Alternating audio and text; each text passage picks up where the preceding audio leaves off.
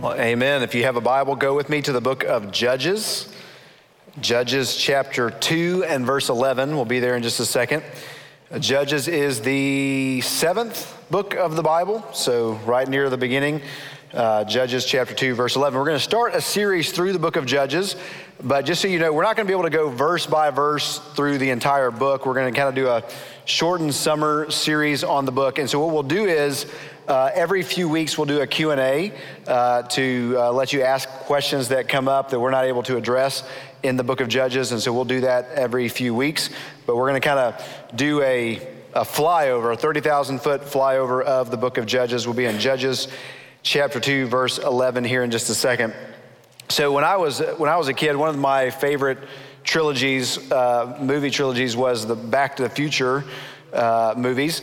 And in Back to the Future 3, there's this really funny scene near the end of the movie where Doc Brown, the scientist who's invented time travel, is sitting in a saloon in the Old West, and he's not drinking. He's just holding his glass there. And he's telling all of the people there in the saloon in the 1800s about what the future is going to be like. And he says, in the future, you don't run or walk to get somewhere. We're going to have motorized carriages called automobiles that just carry you where you want to go. And so one of the guys who's sitting there and says, like, these do people ever walk or run anymore? And Doc says, well, of course people walk and run, but they run for fun, for recreation. And the guy responds, run for fun? What kind of fun is that? To run somewhere. And, I kind of agree with him. Like, running is not fun. When I was a kid, I thought it was fun. But here's one of the things about running. Like, I don't know if you ever thought about this. Every single time that you run, you don't actually go anywhere. You end up in the same place that you started. Right? I mean, every single time that you run, you have to end up back where you started. So if you're running on a track, you're running in circles. If you're running on a treadmill, you're literally not going anywhere.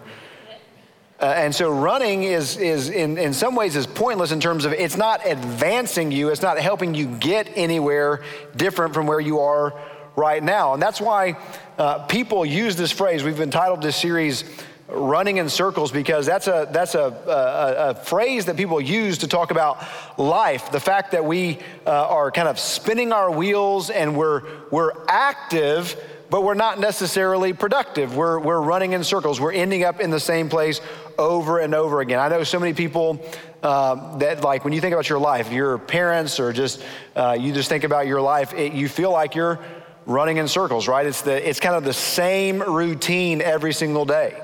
And your life is kind of the same. You feel like you're in a rut, and you feel like it's just kind of the same every single day. If you're a mom, you feel like my day is, I get up, make sure everybody gets where they need to go, make sure they get back home, and then I wake up the next morning and I do the exact same thing. And so you're constantly running in circles, and you don't feel like you're ever doing anything different or you're ever getting anywhere, but you're just kind of just repeating those patterns over and over again. And the same thing is true spiritually, that oftentimes when it comes to our spiritual walk with the Lord, we can run in circles, and we can kind of fall into these patterns where the same thing happens over and over again. We try really hard to walk with Jesus. We try really hard to be obedient to Jesus and to be faithful to Jesus. There are times when we fall short and we trip up and we stumble, and then we feel bad about that, and we say we're sorry to the Lord, and we try again, and we start working really hard, and we try to be faithful, and we try to be obedient, and then we stumble, and then we say we're sorry, and we just kind of repeat that cycle over and over again, and we're running in circles. And that's not just true for Christians. I remember years ago when I was on a mission trip in the Muslim world, I was talking to a guy, 20-year-old guy named Apo, and Apo was a kickboxer. That's what he did for a living. He was an aspiring kickboxer.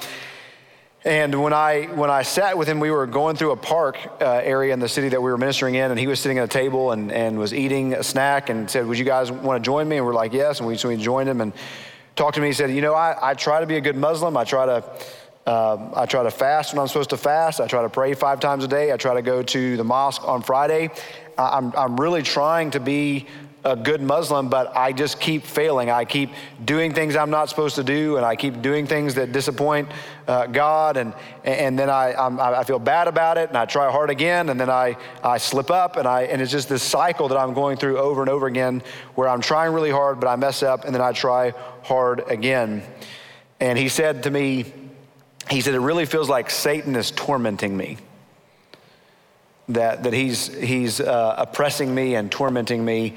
And that's really, again, even though he's a Muslim and he's not following the truth, that's really not all that different from experience that Christians feel, where Paul says in Romans chapter 7, the things I want to do, I don't do. And the things I do want to do, I'm falling short and I'm not doing them.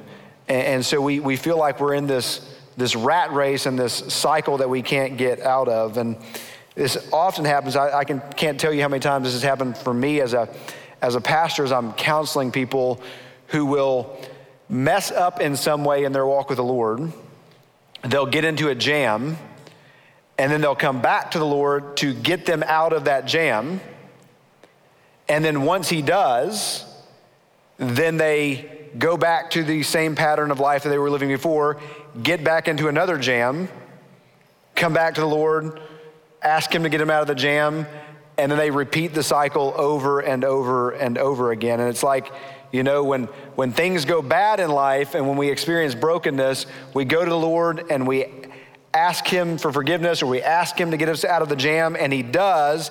And then when things go back to normal, when things go back to good, we forget the Lord and we go back into the same patterns that we were in before. And that's exactly what we see happening in the life of the nation of Israel in the book of Judges.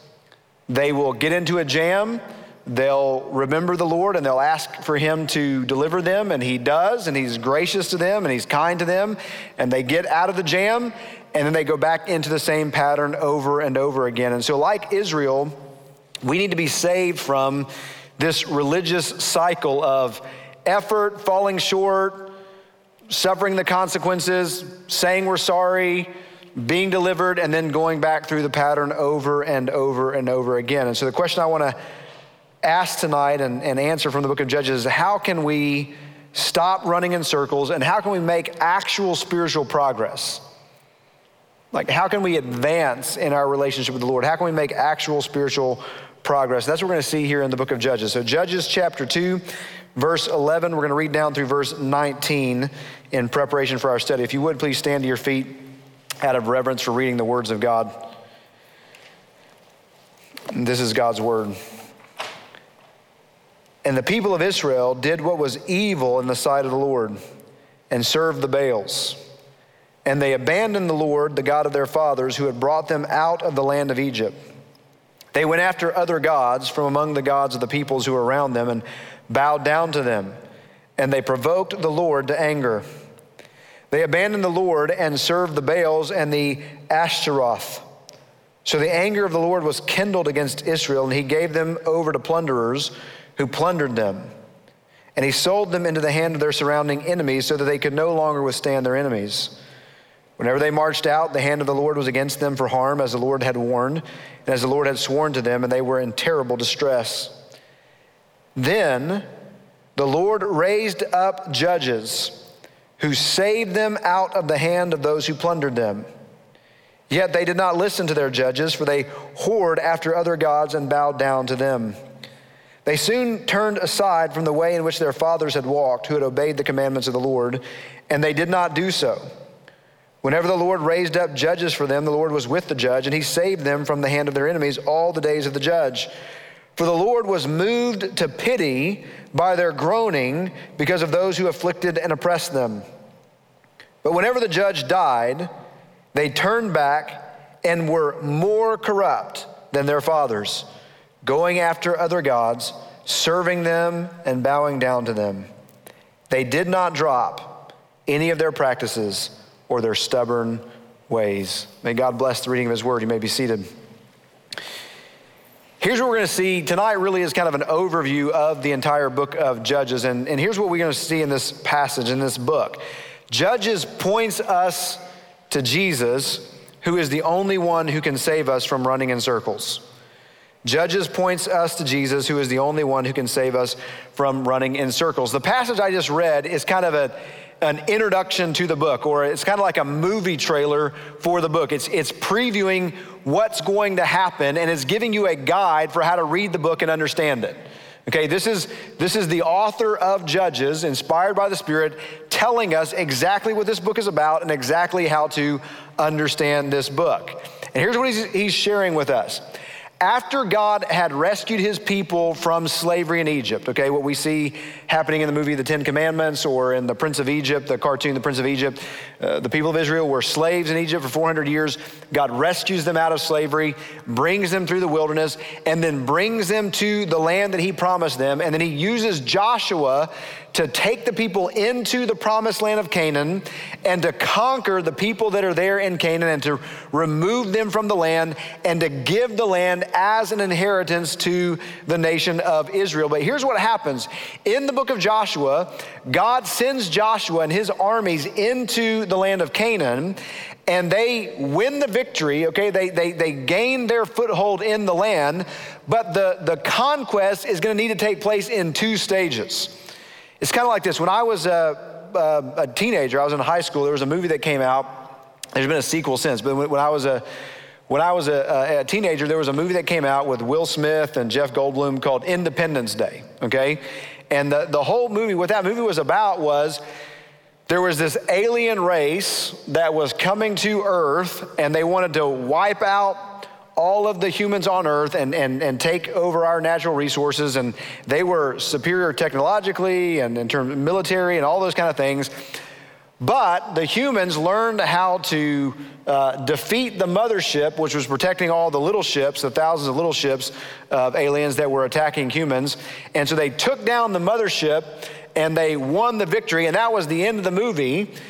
But there were thousands of these tiny, like little ships that they still needed to mop up. They still needed to do the work to defeat all the aliens that were remaining, but they had won the victory. They had taken down the kind of big task, so to speak. And that's exactly what we see in the book of Joshua.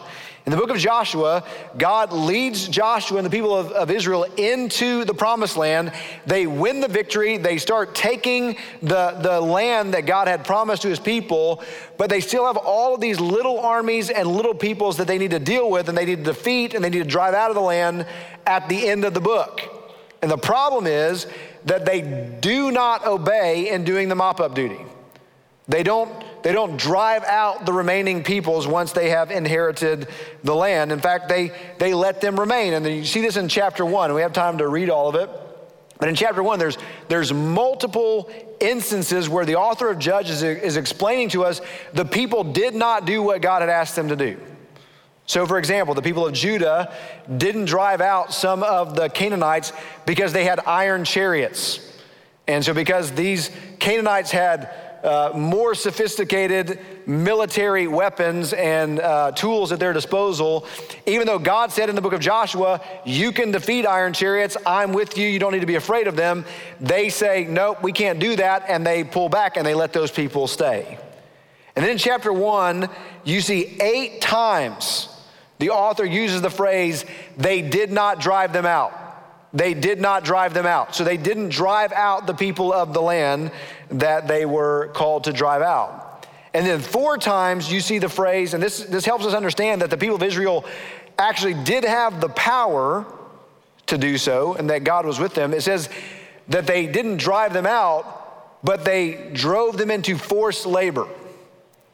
So the people that were there in Canaan, instead of casting them out and destroying them the way that God had told them to, they let those people remain and they used them for their own economic advantage. And so they basically put them in slavery to serve them and give them economic advantage, but they didn't do what God had asked them to do. In fact, when God had given his instructions to the people of Israel, when he told them to go into the promised land and drive out everybody, he gave specific instructions. And it wasn't just like, people from England coming over and driving out the Indians, okay? It was God said, listen, here's what I want you to do. The reason why I'm asking you to go into the land and to destroy all of the inhabitants of the land is because they are idolaters. They are worshiping false gods, and I want you to destroy them. I want you to tear down their shrines. I want you to tear down their temples. I want you to smash their idols to bits, because I only want the worship of me to take place in the land. And if you don't do that, what's going to end up happening is you're going to worship the idols that they're worshiping, and you're going to end up serving the gods, the false gods that they're serving, and it's going to end up being a mess for you. And that's exactly what we see happening in the book of Judges. In fact, the problem is, and we see early in chapter 2, is that the people of Israel fail to transmit the faith from generation to generation. The author of Judges tells us there's a generation that comes after Joshua's generation that does not know the Lord, that does not remember the saving works of the Lord. And so they've not passed down the faith generation after generation. And what that leads to is this cycle that we see in the book of Judges that we just read about in chapter 2, which is kind of the introduction and the trailer to the book. And so here's the cycle. You'll see a picture of this on the screen, but the cycle of the book of Judges is that the people of God sin by committing idolatry. That results in the judgment of God, where they are enslaved to foreign powers. They then repent and cry out to God for mercy, and he delivers them through a judge. And then when the judge dies, they repeat the cycle over and over again. So when the judge dies, they sin and commit idolatry. God judges them by them being enslaved to a foreign power. They cry out to God in repentance. He delivers them through a judge. The judge dies, and they repeat the cycle over and over again. That's what happens throughout the entire book. And that's what the author of Judges is saying. Look, this is how you understand the book. This is how you understand what's happening in the book. And so he tells us there in verse 11 that the people of Israel did evil in the eyes of the Lord. This is an important phrase, okay? The phrase that doing evil and in the eyes of the Lord is something that comes up again and again in the book of Judges. In fact, one of the key verses in the book of Judges that's repeated over and over and over again is that there was no king in Israel, and the people did what was right in their own eyes. So instead of doing what was right in the eyes of the Lord, they did what was right in their own eyes, and that's evil in the eyes of the Lord, because there's no king, there's no one who's leading them to do what is right before the Lord, and so they're doing what they feel like is right and what they want to do. And there's two specific things that we see happening here in the introduction to the book of Judges that they're doing. One is cultural compromise, and the second is idolatry.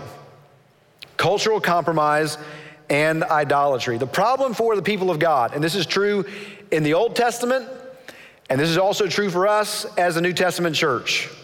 This has been said by other preachers before, but the church of God, the people of God, are too often a thermometer that's registering the temperature of the culture rather than a thermostat that's influencing the temperature of the culture.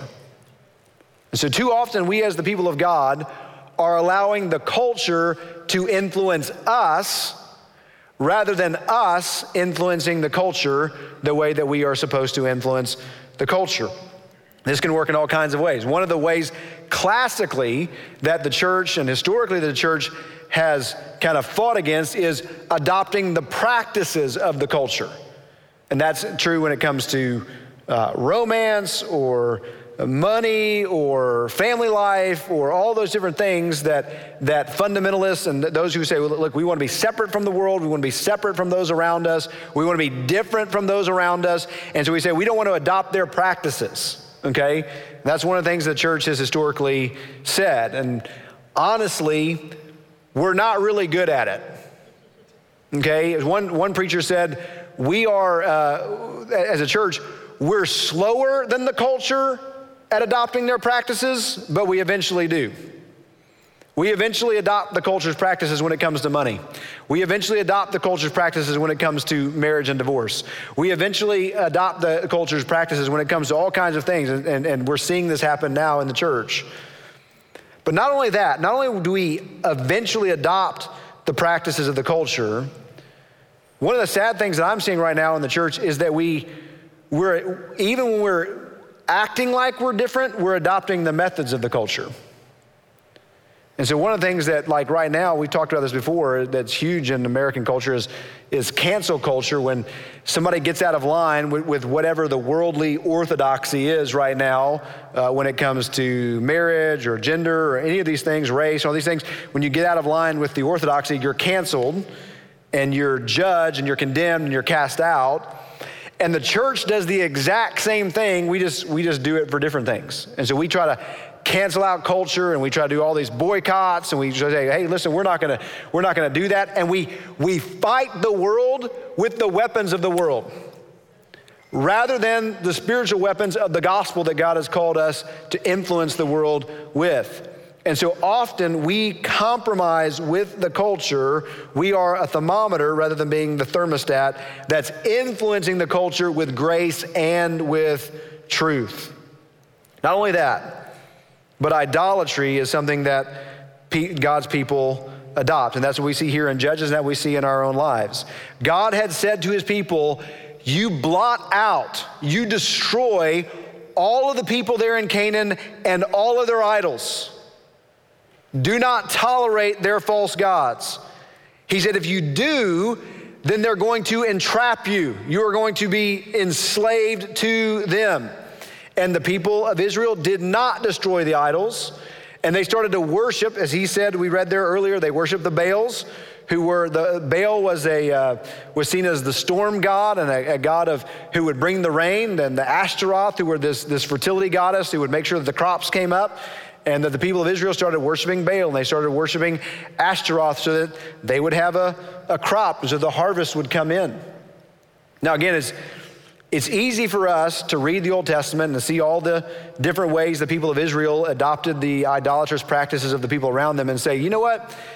They were so foolish. I mean, how in the world could don't they know that those gods aren't real? Don't they know those gods are false and fake? And how in the world could they worship those false gods? But they had all kinds of reasons why they were worshiping Baal. And they had all kinds of reasons why they thought, if we don't worship Ashtaroth, we're not going to get the crops to come in this year and we're going to starve. And here's the truth. We have all kinds of reasons that we justify in our own minds for why we worship the gods and the idols that we do. There's all kinds of false gods and false idols that we worship as well. As one preacher said it this way, you know, there is no real goddess called Aphrodite, who's the goddess of beauty. But there's plenty of people in America who make sacrifices so that they will become more beautiful. And that's what they're controlled by, and that's what they are driven by. You know, there's no real God called Hermes, who's the god of commerce and business success, but there's all kinds of people who make sacrifices to ensure that they are successful in business. There is no goddess Hera, who's the goddess of marriage and family life, but there's all kinds of people who make sacrifices to make sure that the idol of their family turns out the way that they want them to. They have the Christmas card that everybody else envies. And so we worship false gods even though we don't think we do. Becky Pippert in her book, Out of the Salt Shaker, said it this way: whatever controls us is our God. Those who seek power are controlled by it. Those who seek acceptance are controlled by those they want to please. When we make something an idol, it continually makes us miserable and entraps us. And that's exactly what happens with the people of Israel here in Judges. And the result is that God hands them over to plunderers, he says. He hands them over to a foreign power. Now, this is a pattern we see throughout the Bible. That one of the ways God chastises his people, one of the ways that God judges his people is by giving them over to foreign enemies. We're going to see this throughout the Old Testament, even in the New Testament. He's going to give them over to Assyria. He's going to give them over to Babylon. He's going to give them over here to the Philistines. In the New Testament, he gives them over to the Romans. And when Jesus comes on the scene, they're enslaved to the Romans. They're enslaved in their own homeland, and they're not free.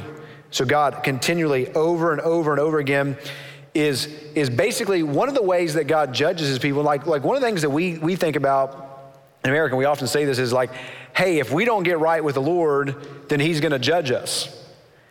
And what God says is, no, like, you not being right with me and doing what you want to do is one of the ways I'm already judging you. I've given you over to what you think you want. I'm letting you do what you think you want to do, and now you're experiencing the consequences of it, and you're kind of figuring out, you know what? It's not all it's cracked up to be. That's what God says. In Deuteronomy 28, God says, listen, if you want to commit idolatry, here's what I'm going to do. I'm going to drive you into a foreign land where you can serve their gods. And so if you think you want to worship and serve other gods, I'm going to let you do that. And we're going to see how you like it. The Bible says this way, and Paul says in first chapter of the letter that he wrote to the church at Rome, he says, God gives people over to a depraved mind. He gives people over to what they think they want. And that is his judgment on them. That's what God does here in the book of Judges. And he says the same thing to us, okay? You want money more than anything else? You want money even more than a relationship with your family? Okay, you can have it. And let's see if it's on your deathbed what you thought it would be. C.S. Lewis says this way about, C.S. Lewis in his great book called The Problem of Pain says about hell, he says that hell is God saying to people, that heaven is people saying to God, not my will but yours, and that hell is God saying to people, not my will but yours, and you can have what you want. And so God hands them over to what they think they want, and they are oppressed by these foreign powers, and then they groan, they cry out to God. God hears their cries. He's moved to pity, and the text tells us he raises up these little saviors called judges. In fact, the word that's used there when he talks about judges who save them is the word Joshua. These are little Yeshua's who he raises up to save his people. And we see here in this cycle in the book of Judges are like mini exoduses, okay? If you think about the big story in the Old Testament is that God's people were slaves to a foreign power in Egypt, and then they cried out to God, and God sent Moses to rescue them, and then they were released from slavery. That happens over and over and over again in the book of Judges, that God has them being oppressed by a foreign power. They cry out to God. He's moved with compassion for them. He raises up a savior like Moses and like Joshua. That savior rescues them, and then they go back into the same pattern. Here's one of the things we need to understand about the book of Judges. We're going to see all kinds of things in the book of Judges, and one of the things that Judges teaches us very specifically that we need to understand about the Old Testament, let me just say this, is that too often in the church, we try to turn the Old Testament into Aesop's fables, and we try to like figure out, okay, who are the good guys, and let's act like them, and who are the bad guys, and let's not act like them. And the book of Judges does not allow you to do that. It does not allow you to do that. These are real people. This is not a melodrama, okay? That's just like, this real easy story. This is a complicated, messy, real life, flawed individuals that God's actually used, like amazing that God still uses flawed individuals for his purposes. Okay, that's what we see happening throughout the book of Judges. And these guys that we're going to see who are, again, deeply flawed and not perfect, but Hebrews 11 says that they are men of faith, women of faith, that God uses to rescue his people and to put foreign armies to flight and to shut the mouths of lions and all these different things. And they obtain the promises of God. And so we're going to see this is not a moral tale that's saying, hey, do this, don't do this. What he's highlighting over and over and over again in the book of Judges is just how merciful and gracious God is to sinners. And how despite the fact that we repeatedly reject him and repeatedly rebel against him, he is still kind and gracious to us. And so he raises up these judges. So you understand, these are not judges like we think of judges who wear a robe and have a gavel and make judicial rulings. These are religious and military leaders that God uses to rescue his people and turn their hearts back to him, okay? And that's what he's going to do throughout the book. And what we see is the text tells us that the judge is raised up, he rescues the people, and then when he dies, the people go back into the pattern, and it's not just a cycle, it's actually a spiral downwards. He says they get worse and worse and worse. They become more corrupt and more corrupt and more corrupt. And so it's gonna get worse and worse and worse throughout the book. In fact, by the time we get to the end of the book, at the end of the summer, we're gonna see that the end of Judges tells us that Israel has become like Sodom and Gomorrah. They become like Sodom and Gomorrah. But the good news is no matter how many times they rebel, God still is gracious and God still saves his people. And we see that here. Look in chapter 3, verse 7. Chapter 3, verse 7 gives us the first judge in the book. And this is kind of the perfect paradigm, if you will, that goes with the cycle that we just talked about. So look there in verse 7. This is what the Bible says. And the people of Israel did what was evil in the sight of the Lord. They forgot the Lord their God and served the Baals and the Asheroth. Therefore, the anger of the Lord was kindled against Israel, and he sold them into the hand of Cushan-Rishathaim, king of Mesopotamia. And the people of Israel served Cushan-Rishathaim 8 years. But when the people of Israel cried out to the Lord raised up a deliverer for the people of Israel who saved them, Othniel, the son of Kenaz, Caleb's younger brother. The Spirit of the Lord was upon him, and he judged Israel. He went out to war, and the Lord gave Cushan-Rishathaim, king of Mesopotamia, into his hand. And his hand prevailed over Cushan-Rishathaim. So the land had rest 40 years. Then Othniel, the son of Kenaz, died. Now listen, here's what we need to understand. One of the things that I'll just point out as we think about the introduction to the book of Judges. We're going to see in the book of Judges, 12 judges presented in the book, okay? Anybody think they know why there's 12? Like, what does the number 12 mean in the Old Testament? What's significant about the number 12? That's the number of tribes that there are in the nation of Israel, okay? And so we're going to see 12 judges raised up. What is God communicating with these 12 judges? He's saying, look, Israel's completely lost, and Israel needs complete salvation, okay?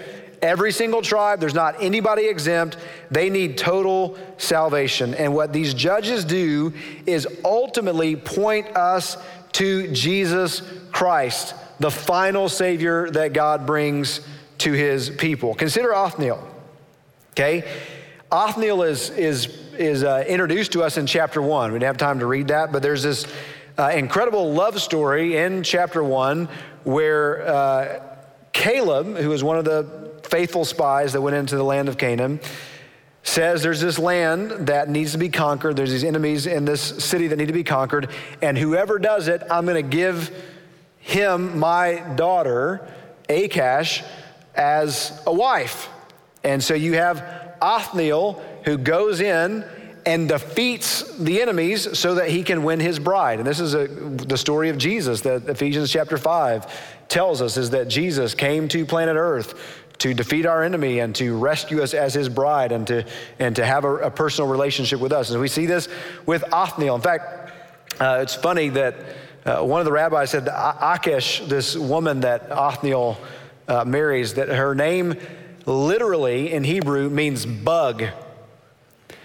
And here's why she was named that, because they said, here's what the rabbis say, okay, is they said any man who looked at her and then looked at his own wife would say, man, compared to Achash, my wife is a bug, okay?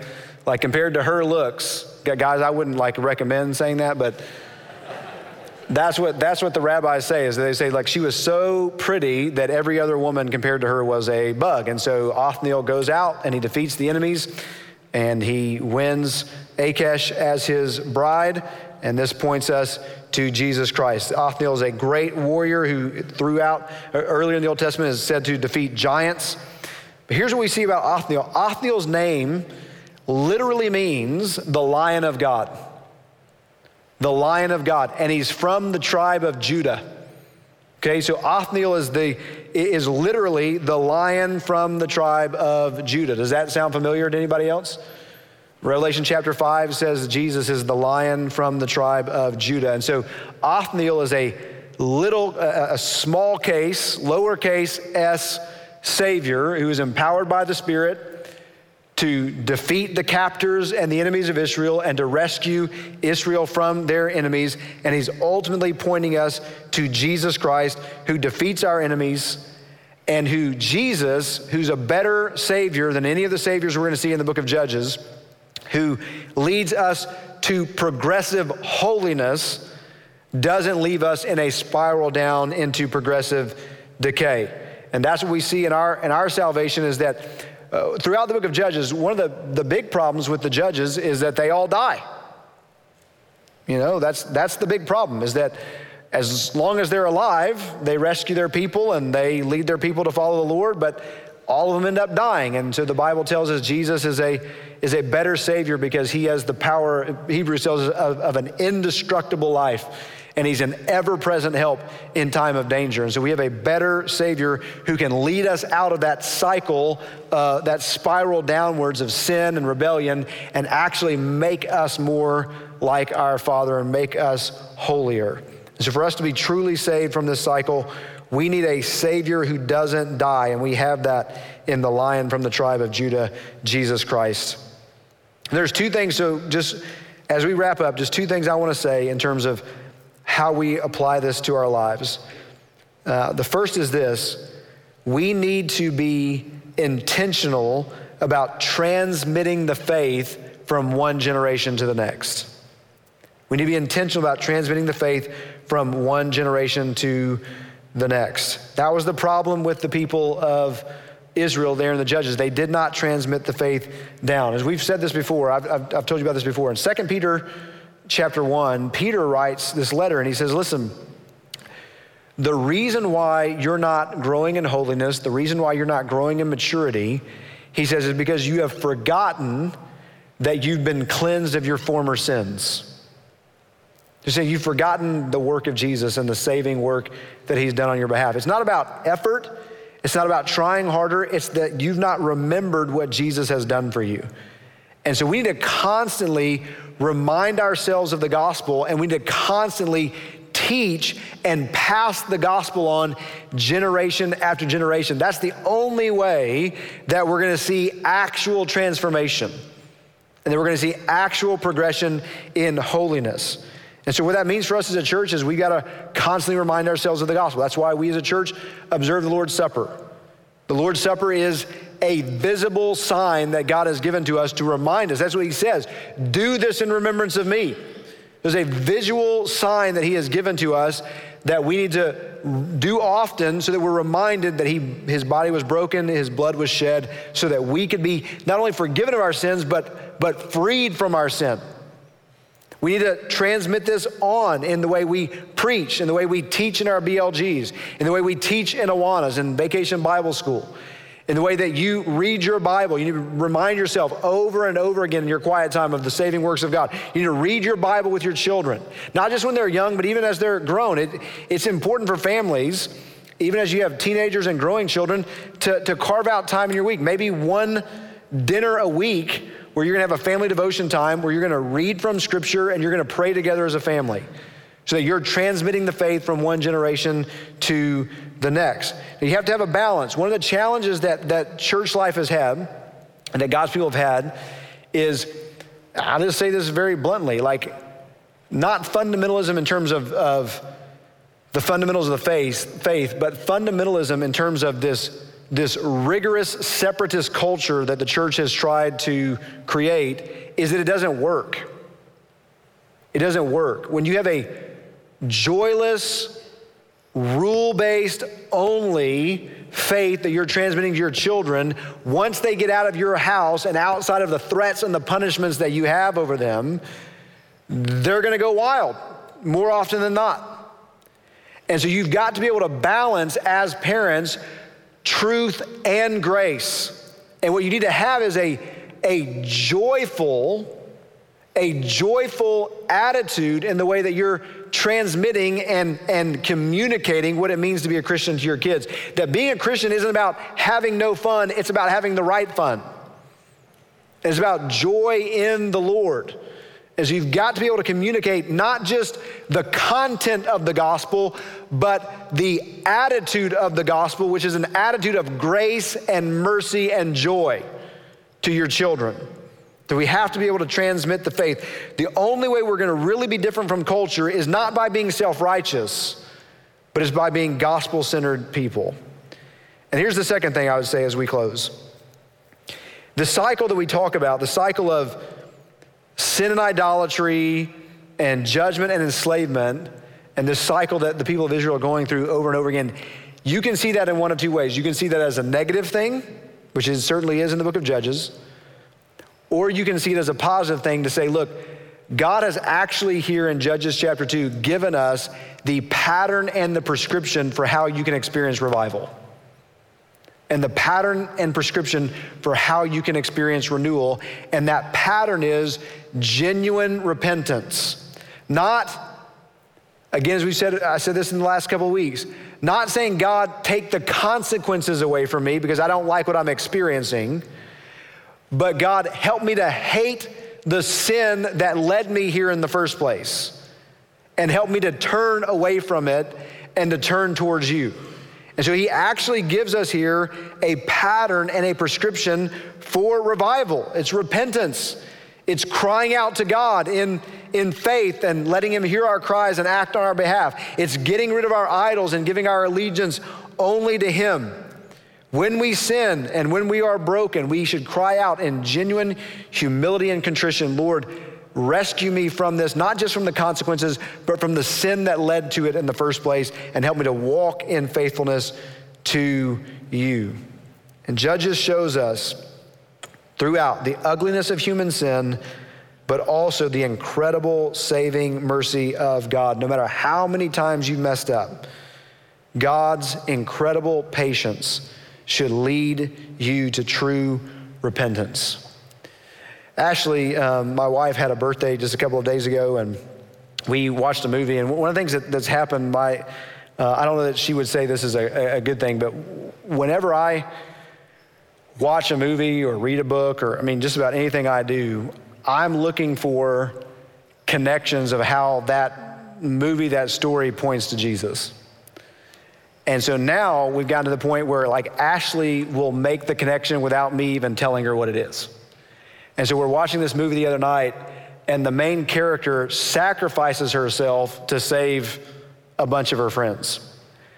And Ashley made the connection, and then she was like, I can't believe I watch movies like this now. Thanks a lot, sweetheart, So all the time, I'm watching these movies and I'm making these connections. And one of the movies that as a dad of two little girls, or not two growing girls, I would say both, it's kind of a two-sided coin. One of my favorite movies and one of the most disturbing movies I've ever seen was a movie that came out, it's about over 10 years ago now. It's a movie called Taken, okay? That Liam Neeson is the main character. And the plot of that movie is that there's this young, basically just almost a teenager or young college-age girl who goes to Paris without her parents, and she's abducted by traffickers. Okay, and so she's kidnapped by these traffickers, and her dad is an ex-CIA agent who hunts down the people that have taken her captive and kills them and rescues his daughter, okay? And as a guy who likes action movies, it's pretty awesome, okay? I'm not endorsing it, okay? I'm not, if you go watch it and you get upset, don't send me any emails. Write them to Liam Neeson, okay? But as a guy who likes action movies, I like it. As a dad of daughters, it makes me, it hurts me, but it has a good ending. But here's what we see in the book of Judges. The reason why we resonate with movies like that, and the reason why those things sell is not just because they're well written or whatever, because they're action, but because something like that is true. That's the story of the gospel, and that's the story of the book of Judges. It's the story of the Old Testament. The story of the Old Testament is that God's child, his wayward son Israel, is taken captive into a foreign land because of their sin. In the movie, it's the girl's foolishness that leads her to being taken captive. God's child Israel, his son Israel, is sinful, and so he ends up captive in a foreign land, and yet God promises, I'm going to show up, I'm going to destroy your captors, I'm going to free you, and I'm going to bring you back to the land that I have promised you. So we see that over and over again in the book of Judges, and that's honestly the story of Jesus Christ. That's what Judges points us to, and Judges is going to help us combat this sappy, sentimentalized version of Jesus that so many people have. Like, so many people think about Jesus as like this hippie guru who's like going around saying everybody love each other, you know, wears tie-dye and strums a guitar and only wears Birkenstocks on his feet, you know. That's like the version of Jesus that so many people have, and he's like your boyfriend that you sing love songs to. That's why so many men have trouble with church. Like I don't want to come to church and sing a song about going into a garden alone with a guy, you know, and the joy I, shared as I tarried there, none other has ever known, you know. I mean, that's just not, guys just don't like singing about that. And that's really not, I'm sorry if you love that song, you know, especially Elvis's version of it, but that's not Bible. You know, that's not what the Bible, the Bible's presenting Jesus as a warrior hero. Okay, he's a warrior. It's a spiritual war. It's not a physical war that he's fighting. It's a spiritual war against enemies like sin and Satan and death who want to keep you on this cycle that you're in. And Jesus comes to defeat them, to get you out, to break you out of that cycle that you are in. And so the joy that we feel as we watch movies like Taken, as you see this man go after his daughter who's been kidnapped, who's been abused, and who's been hurt, and he's not going to be stopped even by bullets ripping through his flesh to rescue the one that he loves. That's what we see, that longing that we have to be rescued. That's what we see in the book of Judges, and that's what we see in the story of Jesus Christ. And that longing to be rescued and to have someone show up and to free us and to give us rest, that's not cinematic drama. At the end of that movie, when Liam Neeson finally shows up and rescues his daughter, and she's got tears coming down her eyes, and she says, "Daddy, you came for me?" And that's summed up in the gospel of Jesus Christ, where Jesus says to us, I've said this to you before, I will not leave you as orphans. I will come for you. That's the story of Judges. And that's the story of the gospel of Jesus Christ. Let me ask you to bow your heads and close your eyes. I'm going to pray, and then we're going to go into a time of response to this message. And here's what I want to challenge you with. If you're here and you've never given your life to Jesus Christ, I want to challenge you to give your life to Jesus. The Bible says, just like we see in the book of Judges, God heard the cries of his people. He heard the groaning of his people. The Bible says all who call on the name of the Lord will be saved. So if you're here tonight, all you have to do is call on Jesus in prayer and say, Jesus, I want you to rescue me from my sins. I want you to forgive me. I want you to come into my life. I want you to give me eternal life. I want you to change me. If you cry out to him in prayer like that, he will answer. He will respond. So if that's you, we're going to have pastors here at the front. We'd love to talk to you about how your life can be changed by Jesus today before you leave. Maybe you need to be obedient by being baptized. You're already a believer, but you need to be baptized. We'd love to talk to you about that. Maybe this is a time for you to assess and ask the Lord to work in your life to see, where is it that I'm compromising with the culture around me? Where is it that I'm putting something or someone in your place? Some idol, some false god. Again, it could be beauty, it could be family, it could be work success, it could be financial comfort, it could be pleasure, it could be any number of things that are in and of themselves good things, but when you put them first in your life, they become things that entrap you and ensnare you. you need to be freed from. So maybe this is a time where you need to call out confession, Lord, help me to put you first in my life and not have anything else first in my life.